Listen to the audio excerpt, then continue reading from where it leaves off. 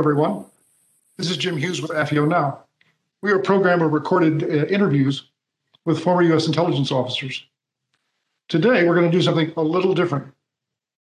As you can see, we're going to have a panel discussion, and it's not going to be on some historic event. It's going to be a topic that is currently in the news. To help me as co-host, I'm delighted to welcome Stuart Baker. Stuart is a former general counsel for the National Security Agency. He is a partner for the law firm Steptoe and Johnson, and he has the podcast called Cyber Law. And I'm very happy to say he is the chairman of AFIO. Stuart, welcome to AFIO Now. It's a pleasure to be here. It's particularly a pleasure to be here with two people to talk about this topic who are really expert on it. The topic that we're going to be talking about is legislation that is aimed at addressing the problem of former intelligence officials going to work for foreign governments or entities controlled by foreign governments and doing intelligence-related work of one sort or another, which recently has provoked scandals and indictments. We'll talk a little bit about how we got here and then what the House Intelligence Committee is proposing to do about it in legislation that could pass very soon. The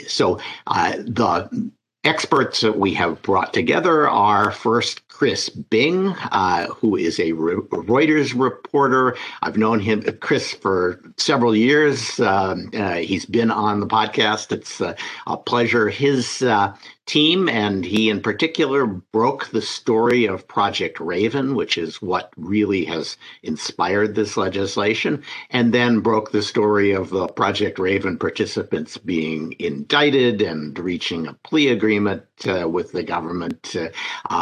So, Chris, it's great to have you here. It's great to be here. Thanks, okay. And Mike Rogers, former congressman, former chairman of the House Intelligence Committee, who followed a lot of these things before they were in the headlines and continues to be deeply involved in intelligence and national security issues as a public commentator and board member. Mike, thank you for joining us. Yeah, thanks, Stuart. It's glad to be here. Chris, great to be on a panel with you. So, Jim, do you want to start the questions? Yes, I'd like to start with Chris Bing. Chris, can you tell us, our audience, a little bit more about Project Raven that led to both criminal investigation and a possible response by the Congress? Yeah, so this story really begins in late 2018, early 2019, when myself and a colleague continued to hear rumors about a group of former American intelligence officials who are returning from the Middle East to the Maryland and Virginia area, taking on defense contracting jobs, who were kind of telling their story to colleagues about how they had done some pretty unethical stuff on this contract abroad, offering hacking services to an authoritarian government after working in the U.S. intelligence community, primarily the National Security Agency and CIA. And as people were coming back and as these stories were slowly starting to reverberate in the local area, my colleague and I started picking up on them. We wanted to learn more.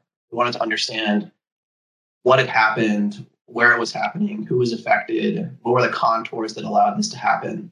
And pretty soon, we pieced together that over the last really decade, there had been a long-standing contract spread across multiple companies, from SRA International and Good Harbor originally into a Maryland defense contractor named Cyberpoint, and then later into an Emirati cybersecurity company known as Dark Matter. This contract was designed to bring over former U.S. intelligence officials, people with hacking skills and hacking tradecraft, and have them work for the Emirati government, providing offensive services.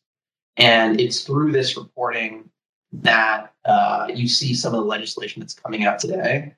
While we were doing this story, we understood also that the FBI and the Justice Department was seeking a case and pursuing an investigation into these activities.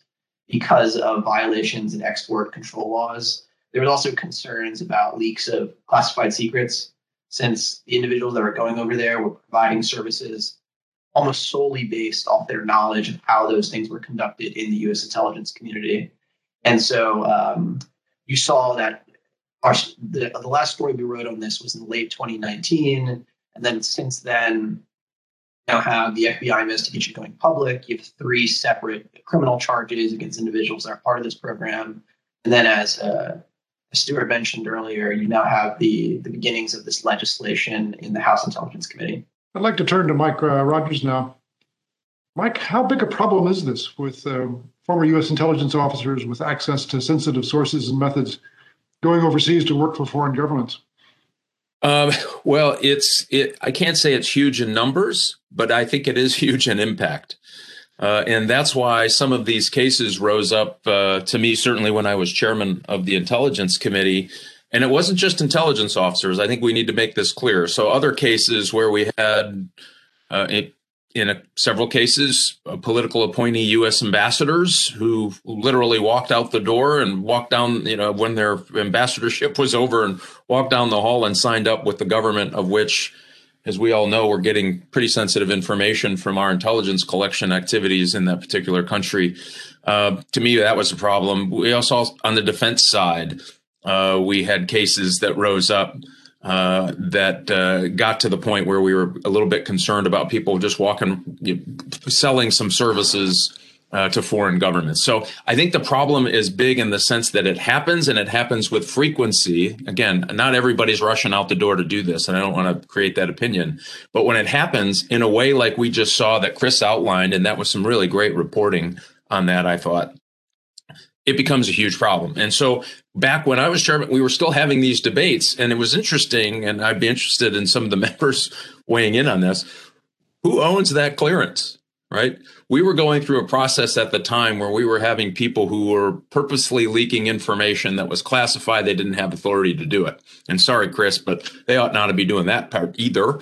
And so what we were saying is, and I was pushing, was at the time, well, take it away from them. They don't own that clearance. And it created, maybe some of the members on the call may remember this period where I was pushing to say, okay, put it on take an administrative step to take away that clearance temporarily until they got their head right, if you will, because they don't own that. It's not their information. And by the way, the clearance doesn't belong to you either. It's conferred to you by the people of the United States. And I have a clearance now. It's not mine. The government gives it to me to do the work that I do in relation to the intelligence community. So this big debate started coming up about who owns the clearance. Is it theirs?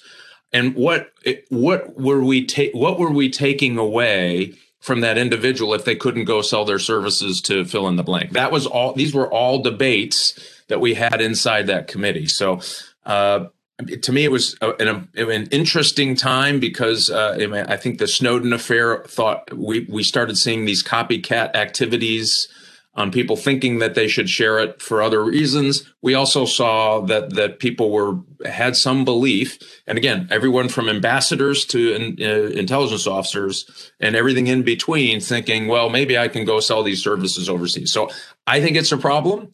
I think it's a problem to do something about. I'm not sure the legislation got it exactly right, and it certainly didn't include some of the other big violators of this activity as well. Stuart, do you want to take the next set? Yeah, because I want to pick up on some of the things that Mike said. I want to start by saying I don't think there's anybody who thinks that Project Raven turned out well, or that the people who did those things should have done those things. In general, I think there's a feeling that probably we should do more to make sure that people who've had clearances, who've had access to very sensitive tools and capabilities, understand that, as Mike said, that's not their information to use for their own personal career advancement. That's the information they had for the United States government, and the United States government needs to control how they use it. Now, there are controls. Much of that is any kind of service that helps an intelligence service is going to be covered by U.S. export controls, the ITAR regulations. And there may well be times when the U.S. government says, no, this is a government that we know we want to help, and they aren't capable of doing some of the things that they need to do for counterterrorism purposes. And we are going to authorize Americans to go provide those services to bring their capabilities up to snuff. So there are times when the U.S. government might want to hand off these capabilities, but that ought to be a decision by the U.S. government, not by individuals who are looking for work. So that is, I think, the spirit in which the HIPSI, the House Intelligence Committee, put forward a bill. This is only in the House bill. It's not in the Senate authorization bill, but it is currently reported out of committee with a provision in it. So there's a real possibility that it will pass.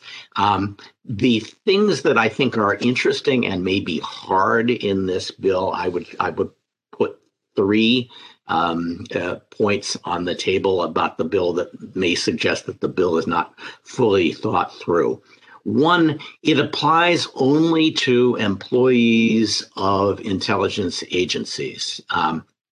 That would include people who've been detailed to an intelligence agency. If they come out and then go leave the service, they could be covered by this to some degree.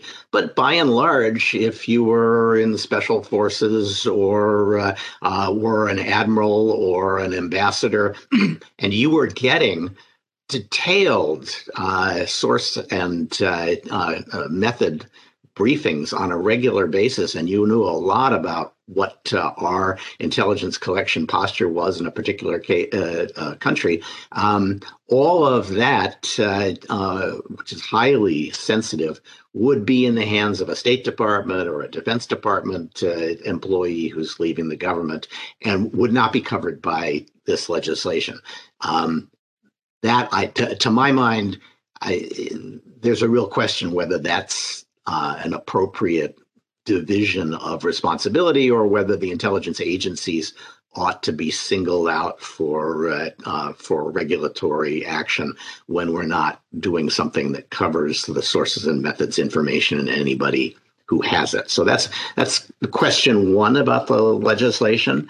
The second issue I see with this legislation is that it is enforced in part by a kind of record-keeping requirement. The employee who takes a job has to disclose that job if they think it might be covered to their agency. The agency has to keep records of every employee who within the last several years has gone to work for a foreign government-influenced entity. That is then reported every year to Congress, including the specific identities of the entity that is doing the hiring. That's the possibility that will leak is substantial to my mind, and the need for a record-keeping detailed requirement is open to question. Even maybe more unusual, the agency that is keeping the records is required to ask whether the employee who has left the government and is working for a foreign government, whether there are sufficient guarantees in place to make sure that employee does not violate human rights or the privacy rights of Americans. This is a kind of backdoor human rights requirement, and I think could easily turn out to create a lot of new regulatory requirements on people leaving the government. Again, just the intelligence community, not other parts of the government. And then the last issue here is it's enforced with a criminal penalty. And I think we all recognize that criminal penalties might be appropriate, and indeed they were raised in the context of the Project Raven case, and there's a deferred prosecution agreement, which is something that one reaches when criminal penalties are under consideration, and there's what amounts to a confession to acts that would violate U.S. law already. So we have some criminal penalties. These criminal penalties are a little broad and a little vague because it essentially says you've committed a felony if you take a position with a government entity that or an entity that is wholly or partially owned by a foreign government or subsidized by a foreign government, and then you have to avoid taking that position unless it's been approved. It's going to be a pretty broad bar. The words here, you can't take an internal security or other security job with a company or a person whose activities are directly or indirectly supervised, directed, controlled, financed, or subsidized by any government. I read that as potentially saying you can't become the chief information security officer for Airbus, which is obviously financed and subsidized in major part by foreign governments. That may be excessive for a criminal penalty. You might say, well, if we required people to notify us of that, we might want to write broadly. But I do think the criminal penalties here, where it's not clear how much we need in additional criminal penalties, and the provision is written very generally. There are questions about whether this should be revised to much more narrowly focus on making sure that people have disclosed and not so much on trying to write a standard of who they can work for and can't work for. So those are the three big issues I see with the legislation. Nobody disagrees that I'm aware of that we ought to have some restrictions, but those three questions ought to get a close look in Congress before we pass a bill like this. Yeah, and can I just jump in real quick on this? The last piece, the criminal piece about working for a company that is partially or fully funded by a foreign entity.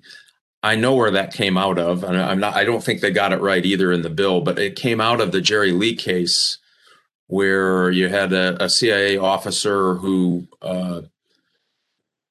obviously was a spy for Chinese intelligence services, and he left and didn't take money while he was employed, gave information while he was employed, and then left to go to a fully funded company. So it was all make-believe paper and he was, handsomely paid for his services, and then continued to provide information to the Chinese intelligence services. And so I think that what they were talking about, I think what they were trying to get at is something like that case, where it was clearly, and they were pretty clever about how they did the obfuscation of where the money came from. But when you pulled that thread, you went, yep, clearly this was paid for by the Chinese intelligence services to keep him employed at a very high rate of pay, for him to continue to cooperate. And by the way, which resulted in the death of individuals who were patriotic enough to try to change their system in China. So,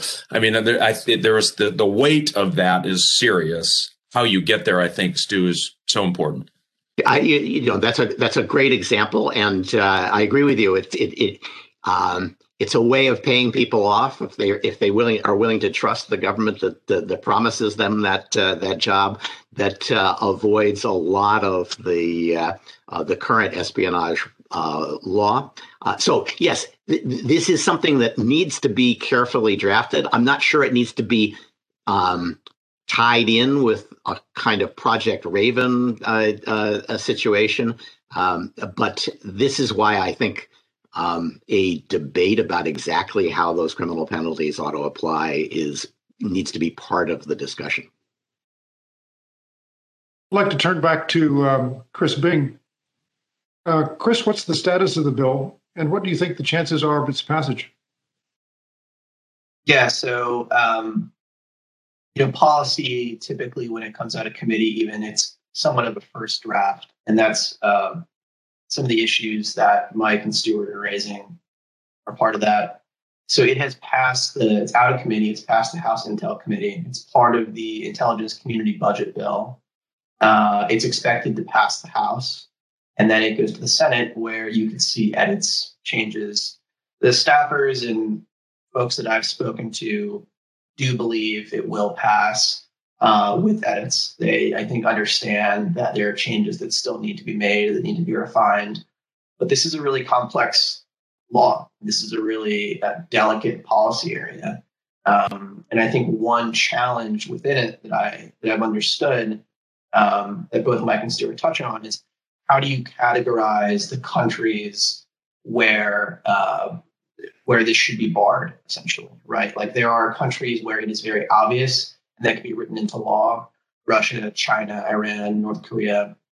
But there also is a whole host of allies and semi-allies that don't necessarily fit under any existing arms embargo or other sensitive lists that's predefined by the government.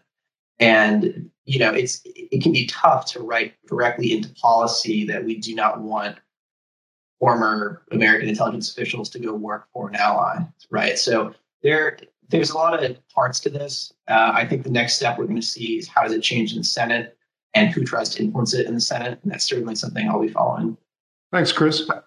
If I remember, the Senate has also passed an authorization bill, or at least the Senate Intel Committee has reported one out that doesn't have this provision in. So at some point, the House and the Senate have to negotiate whether it goes in and how. Yeah, they have to come together now. Sorry if I didn't make that clear. Yeah. At this point, I'd like to inform our audience that in preparation for today's session, Stuart and I actually reached out both to the AFIO board and to the AFIO chapter presidents, about 20 individuals in each case, and asked them a series of questions about the pending law after informing them on it. And we got a lot of response. And I'd like to summarize for you just very quickly what some of those responses were. First and foremost, the large majority said there need to be a clear set of rules, and former U.S. intelligence officers need to follow those rules. They also felt that the current language in the pending legislation is vague and lacks clear definition, which could lead to misinterpretation. There was also the feeling that singling out U.S. intelligence officers only was probably unjust, and that other categories, as Mike and Stuart mentioned, like the Department of Defense, the National Security Council, and perhaps even members of the oversight committees, if they have high-level clearances, should be included in that legislation. There was also satisfaction that AFIO was taking on this issue, that wanted to have an informed discussion about this important piece of the legislation. And some even encouraged AFIO to offer its good services if asked to provide backup and guidance. Finally, there was a lesser concern, and Stuart might want to address this very quickly, that in doing a program like this, AFIO might jeopardize its nonprofit status. You want to talk to that, Stuart? Sure. There are restrictions on nonprofits engaging in partisan politics in particular, but there are also parts of the tax law that encourage nonprofits to educate and speak out on public issues. This is not a partisan issue, I don't believe, remarkably, in today's Washington. And there is certainly nothing disqualifying from AFIO's nonprofit status in expressing a view about how a bill like this could be modified, or in educating its members and letting its members express their own views to members of Congress. I'd like to address this next question to Mike Rogers. Mike, you're kind of in a unique position to have a point of view on this. You're an AFIO board member, and you're a former HPSCI chairman. What advice would you give to AFIO members if they feel strongly and would like to express an opinion on this topic? Yeah, I think engaging at the right place to me is wholly appropriate, because you offer a set of a view of this issue that many on the committee won't have, including the staff that are kind of wrestling with the details in the language in the bill. And so I would highly encourage people to reach out if they felt comfortable. That is not in a lobbying effect. You're trying to educate on the broader issues. And let people know that, listen, this is just broader than intelligence officers. And I passionately believe that. I mean, we have folks who have taken very sensitive military training, of which we provide, and sold it to countries that we would consider adversaries. And I don't believe that they got permission to do it. Right. And so my argument is that I think that crosses the line, too. So I think I would encourage people to reach out. Find somebody on the committee. Make a phone call, send an email, write a note, write a letter. Letter is obviously going to take a lot longer to get there. It has to go through the whole, the radiation process in some, undisclosed location. So I highly suggest emails and phone calls work just as well.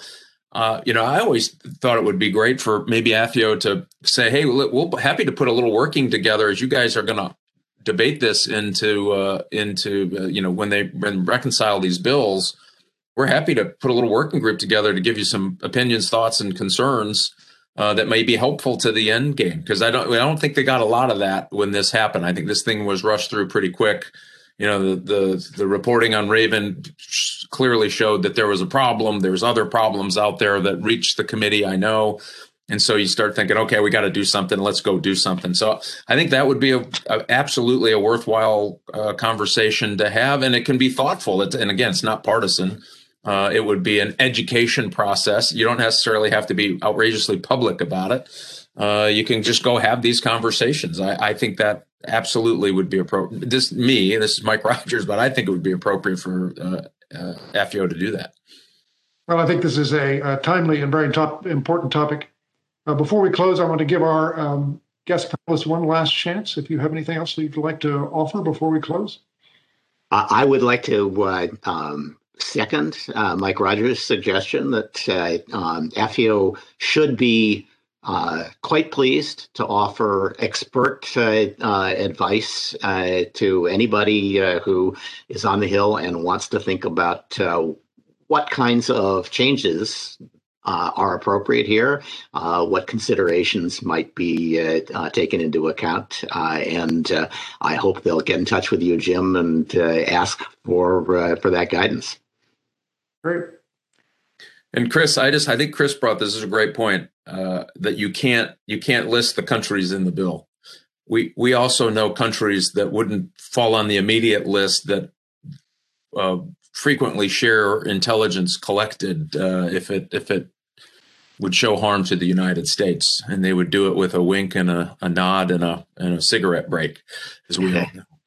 And so I think that's the challenge we have to get at is how do you worry about these other countries who are very eager, by the way, today to pay for this information. They are very eager. If I get one more Huawei request for a lot of money, I tell you, it's crazy, right? They're out there trying to figure out ways to get in, and that's just one example. But there are other countries. If you think about it, Pakistan, even the Saudis who are friendly to the United States, and we're friendly to them. What are they doing with information if they were giving it to them? Are they using it in the right way? All of these things are fair questions. And it would be great to have that AFIO expertise to say, hey, you're pretty narrow here in this. The way you've written the criminal statute. I do worry about it too, that it's going to be used at the wrong time for the wrong reason. When you're really just trying to remind these people, hey, listen, you have a responsibility to the United States not to share information that could be used to work against us. Well, this has been a very important topic. I think a great discussion. I want to thank both of our panelists, Chris Bing and Mike Rogers. Gentlemen, we wish you all the best in your future endeavors. Thanks, Jim. Thanks. Thanks, everybody.